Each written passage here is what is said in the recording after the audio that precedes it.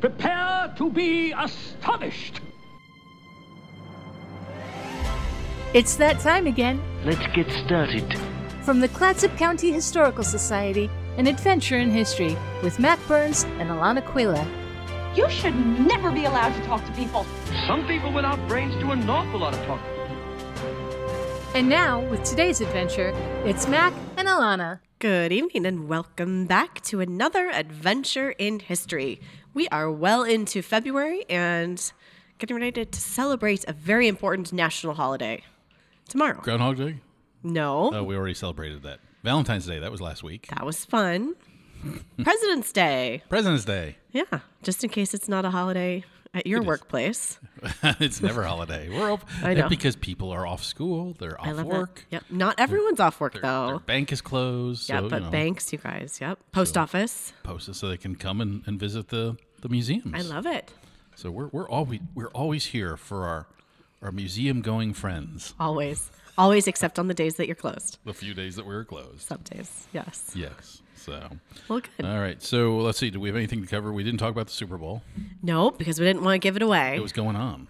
It And was we had fun. a guest. We did. You know, I want to start getting into promoting more of our podcasts, and maybe we can reach out to our listening audience.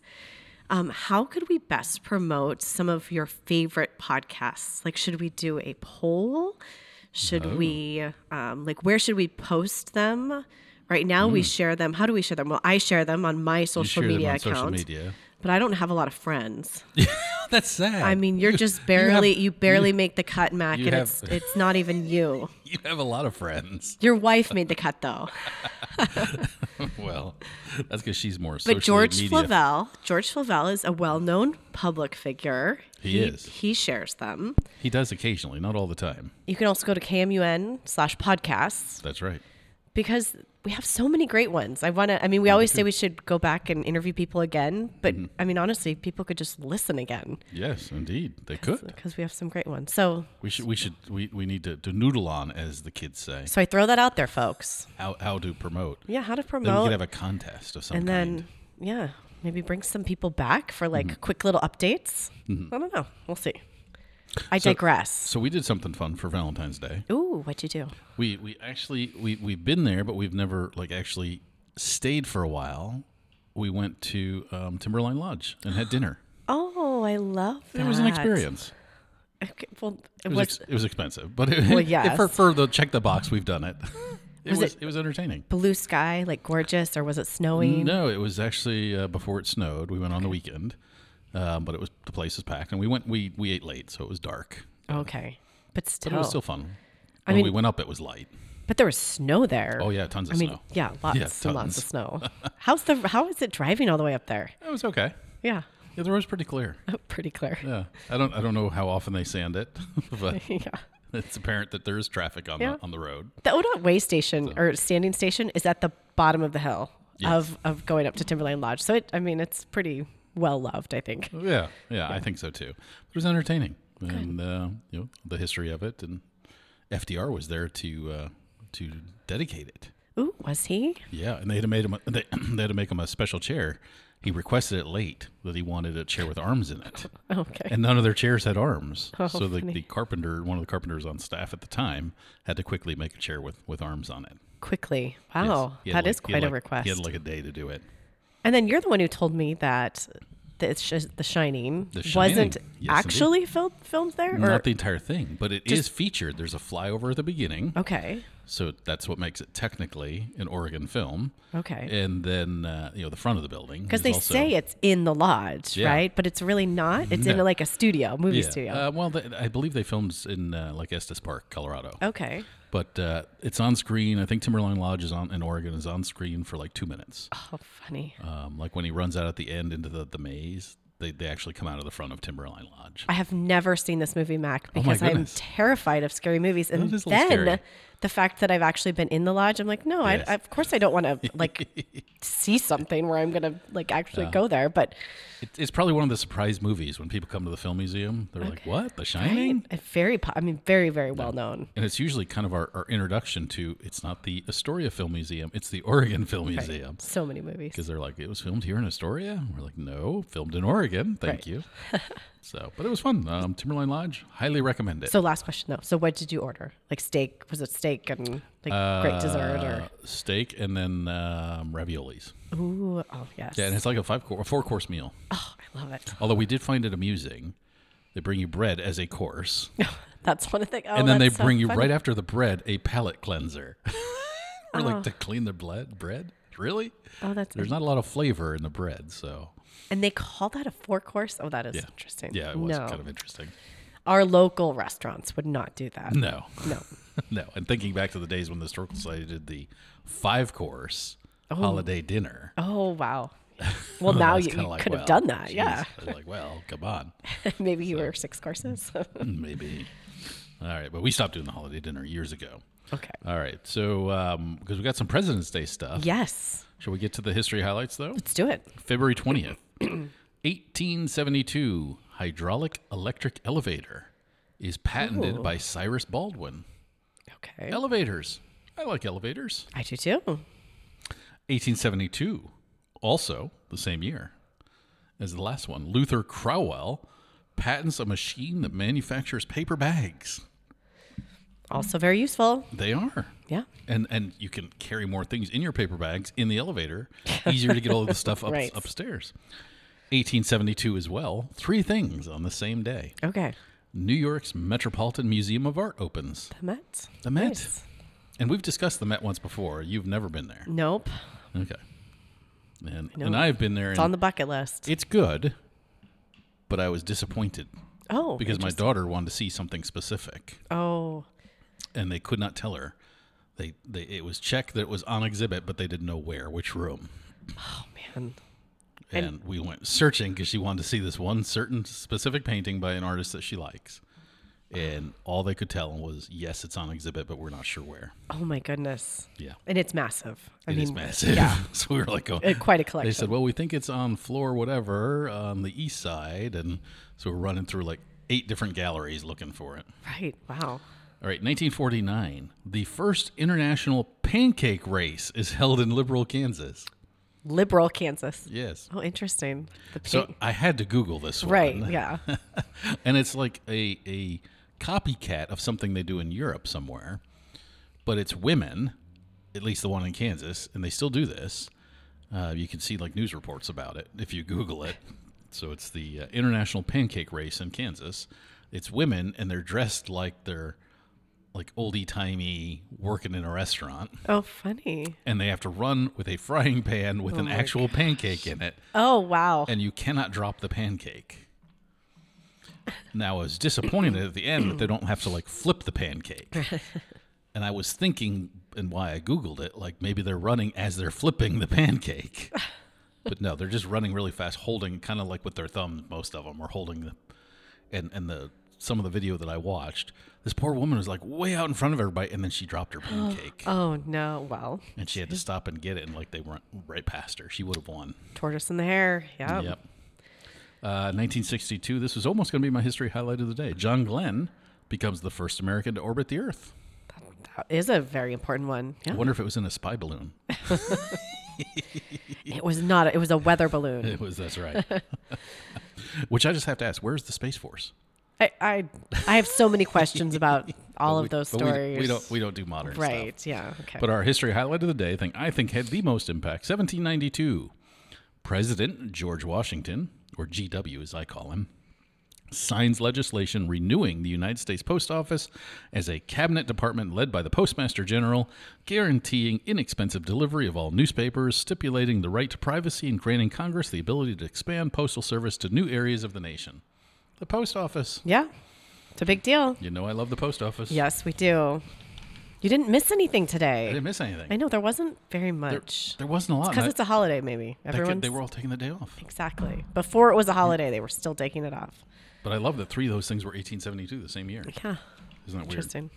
Okay, so since it is President's Day, Yes. we thought we'd do a little thing on presidents. Let's talk presidents. Now, we did, and we actually did a play along, and I don't think we'll do it this time. Oh. We went through what presidents, their favorite foods. Right. Oh, you're right. And we kept score. We did keep score, Yep. and I think we decided you eat more like a president than I do. Of course we did. But no, of course. Yeah, we of did. course.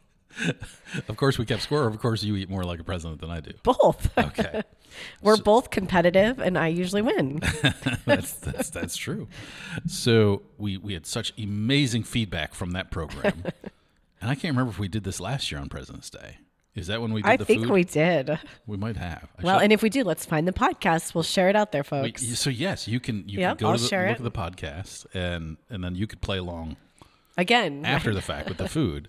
So we're not going to play along today. No.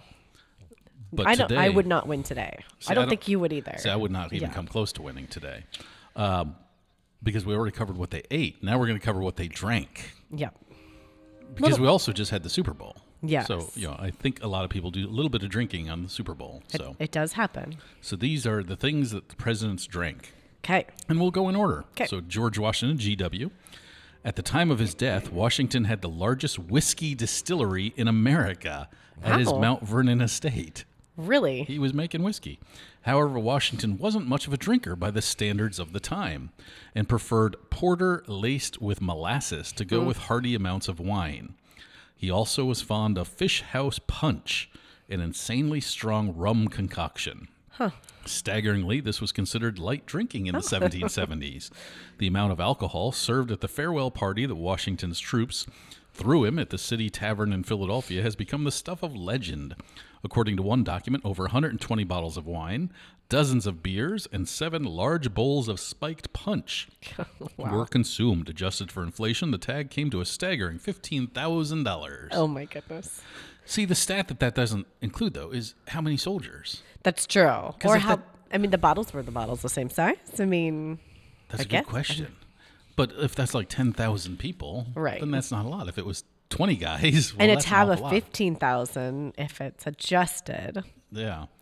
But again, I like his porter laced with molasses. That sounds interesting. It does sound interesting. It's probably something that is done, I wonder now. And see, something we have to keep in mind about our founding early presidents and colonials, they didn't drink water because the water was usually dirty. True, right. Okay. And they didn't know about alcohol disease, pulling things out. Right. So people, like even kids, would drink beer and other alcoholic beverages. Right, fermented. So yeah. Yep. Okay. All right. John Adams, America's second president, started each day in the fashion of times with a couple belts of hard cider. He was also a fan of the popular Portuguese fortified wine Madeira, enjoyed beer and rum, and even threw parties featuring wine laced with rum. In the 1700s, this was remarkably not a problem to drink. Mm-hmm. Thomas Jefferson, TJ. Jefferson was a legendary wine merchant, having spent his time in France learning the intricacies of grape growing. He spent thousands on vast quantities of wine, back when that was a gigantic amount of money. He built 2 of his own vineyards, and even had dumbwaiters put in his house so as to expend minimum effort getting more bottles. As far as drinking, Jefferson is reported to have drank 3 glasses of wine per day, along with the usual cider and beer at meals. Incidentally, he couldn't really afford his vast expenditures of wine and had crushing debt by the end of his life. That's so sad to me. So remember a couple of weeks ago we talked about all the insurrections we've had? Yes. Maybe alcohol had a was involved in some of these decision making by all these men. George Washington, one of the first things he had to do as president was put down the whiskey rebellion. Oh my gosh. So James Madison. Madison is known to have drank a pint of whiskey per day, which by standards of the time wasn't much. He also enjoyed champagne in moderate amounts. His wife Dolly threw weekly parties at the White House that could be attended by anyone the Madisons had been introduced to. So it's good to be friends with Dolly. Yeah. James Monroe. Monroe was a light drinker, enjoying red wine and champagne. He also caused a minor scandal when attempting to stock the wine cellar of the new White House using money ostensibly meant to buy furniture. Well, kegs. People could sit on kegs. Sure, minor scandal. John Quincy Adams, a lover of Madeira and other red wines. Adams was renowned for being a wine snob. Legend has it he once correctly identified 11 out of 14 Madeiras during a blind taste test at a party. I like that somebody must have called him out on it. I know. That they had a contest. Or was he just bragging and said, in fact, let's go have a contest? Well, or who is going to call him out and say, no, you're wrong, Mr. President. That's true. And I like that he's the first one that they talk about being a snob. Right. Because I kind of would have assumed maybe Thomas Jefferson. any of them so far, it seems like. Having been in France all that time, I could True. see him like, well, we don't really know how. That's why I'm going to make my own vineyards because we don't know how to do it here. So I'm surprised that's the first reference to Okay. Andrew Jackson. So now we know it's going to take a turn. Andrew Jackson, fun one. though he made and liberally consumed whiskey, Jackson's reputation as a drinker was a bit overstated when he got to the White House. He did knock back quite a few Old Hickory cocktails while stationed in New Orleans, though it's not clear if the vermouth concoction was named after him or if he got his nickname from it. So the thing, though, about Andrew Jackson, even if he didn't drink, we know there was a crazy party at his inauguration that trashed the White House, that he had to jump out the window to escape. It was so crazy. It was like a frat party. Oh my goodness. Welcome to the house.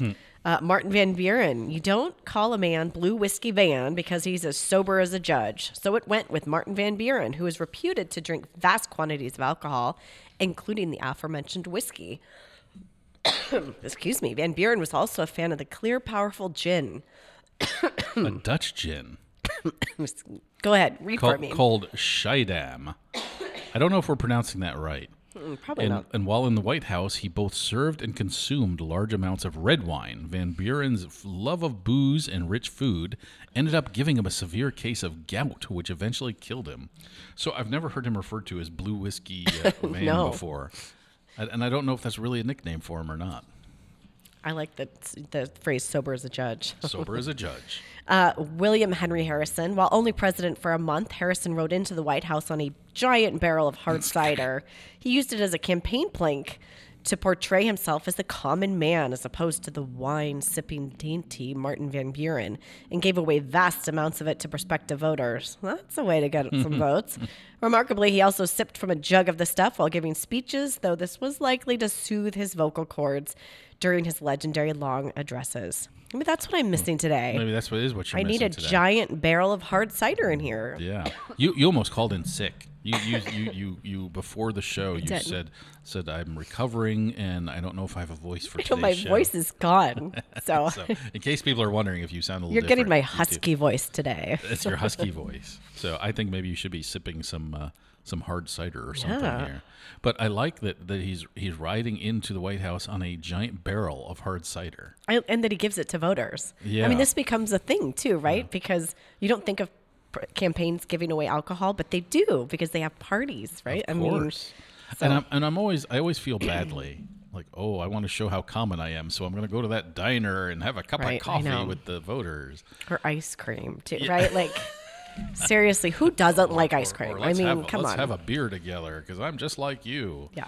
And then I'll get in my limousine and fly on Right. my private plane somewhere. Yeah, So, with my chauffeur and Secret Service. and I mean, I'm free. I freely accept that if you've been a governor or a senator and you're running for president, that you've passed beyond being Yeah. a normal person. At You're this not point. like me. Yes, you are no longer like me. So I could still vote for you and I could still like you, but don't pretend Right.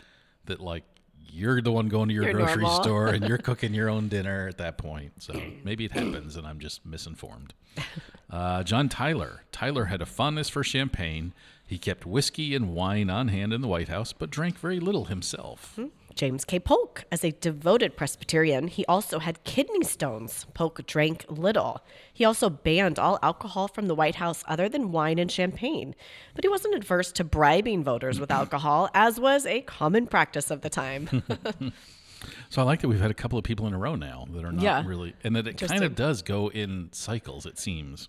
Zachary Taylor, reflecting a newfound strain of temperance in politicians, Taylor rarely drank. He also was known to give people who did drink a hard time. Ooh. See, that's a little bit of a switch from the previous guys. Right. Millard Fillmore. Fillmore was a teetotaler. Teetotaler. Yep. And took a temperance pledge in his 20s. It's said that even a sip of Madeira left him intoxicated during a presidential visit to London. See, I've always wondered about the presidents who are not drinkers. Right. How do they get past some of those, I'm going to insult you if I don't drink, Right? you other leader that wants us to have a drink together to agree on that final treaty or something. Well, apparently it left him intoxicated. Apparently, Franklin Pierce. Rather than engaging in the convivial drinking of early presidents, Pierce was a full-blown alcoholic who drank everything in massive quantities to push away the pain in his life. He'd lost 3 children at an early age, ouch, including one in a horrific train accident that Pierce himself witnessed. He was also perhaps America's worst president, but that's up to debate. Shocking. After Pierce was voted out and is said to have remarked, "What else is there to do for next president but get drunk?" He was dead by the age of 65 of liver disease caused by his drinking. That's kind of sad. That is, yeah. That's But he was a terrible president. James Buchanan, a caretaker president. Buchanan was not only a bachelor, but a massive drinker. He guzzled huge amounts of top-shelf wine, sherry, cognac, Madeira, rye, whiskey, and champagne. He was also legendary for his ability to drink heavyweights under the table and avoid hangovers. So he said. So he said. Lincoln. Yeah. Now, I'm curious, if we took a poll, how many people would think, like, Lincoln, did he drink? Did he not drink? Because you don't really hear about it, but you also assume in this time period, I mean, we're into the 1860s now, Lincoln ran a general store that served alcohol in his early days, but that was as far as tipping went for Honest Abe. He was one of America's driest presidents. Interesting. So he had a lot of work to do. Yeah, that's right. Andrew Johnson. Johnson already had a reputation as a drunk when he ascended to the presidency just a month into his term as vice president. In fact, he was smashed when he took the VP's oath. How drunk was he? Well, he drunkenly kissed a Bible, then spoke for 18 minutes rather than the allotted 5. Legend has it he was massively hungover and was given 2 or 3 belts of whiskey by the outgoing VP as hair of the dog. However, some stories have emerged that Johnson drank whiskey that morning only to treat a severe cold. Once he was in the White House, Johnson drank little. There's little doubt that he truly was totally blitzed when he took the vice president's oath. But I think that's just his personality. Yeah, they're trying to decide whether it was he had a cold, or, right? But there was no doubt he was totally drunk. Yeah. Ulysses S. Grant, when the Civil War broke out, Grant had a reputation as one of the heaviest drinking officers in the Army, legendary for his ability to put down whiskey. But this was more due to Grant's famously low tolerance than heavy boozing. He drank often and had a bad habit of embarrassing himself in front of high-ranking officers, but the volume of his booze intake wasn't as high as his reputation allowed. Once in office, he attempted to curb his alcoholic tendencies by smoking large quantities of cigars, because that's so much better, and he liberally served champagne at White House parties.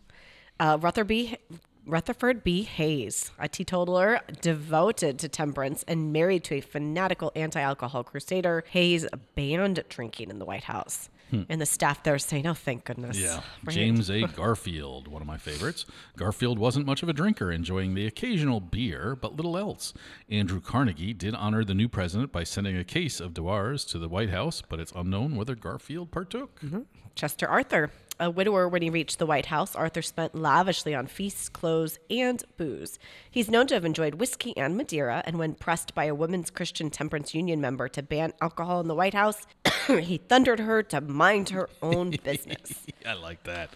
All right, Grover Cleveland, America's only president to serve non-consecutive terms, and a horrible person to boot. Cleveland loved beer, drinking as much as a gallon per day at times. He finished his second term in poor health with a huge potbelly, gout, and oral cancer as a result of his beer and cigar habit.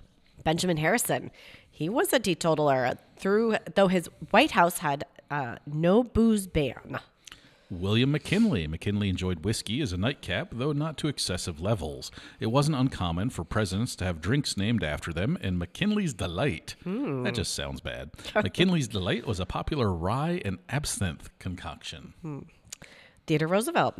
Teddy didn't drink much, but he loved himself a mint julep. He was such a fan of the drink that he planted mint at the White House just so he could cut himself some fresh leaves for a drink.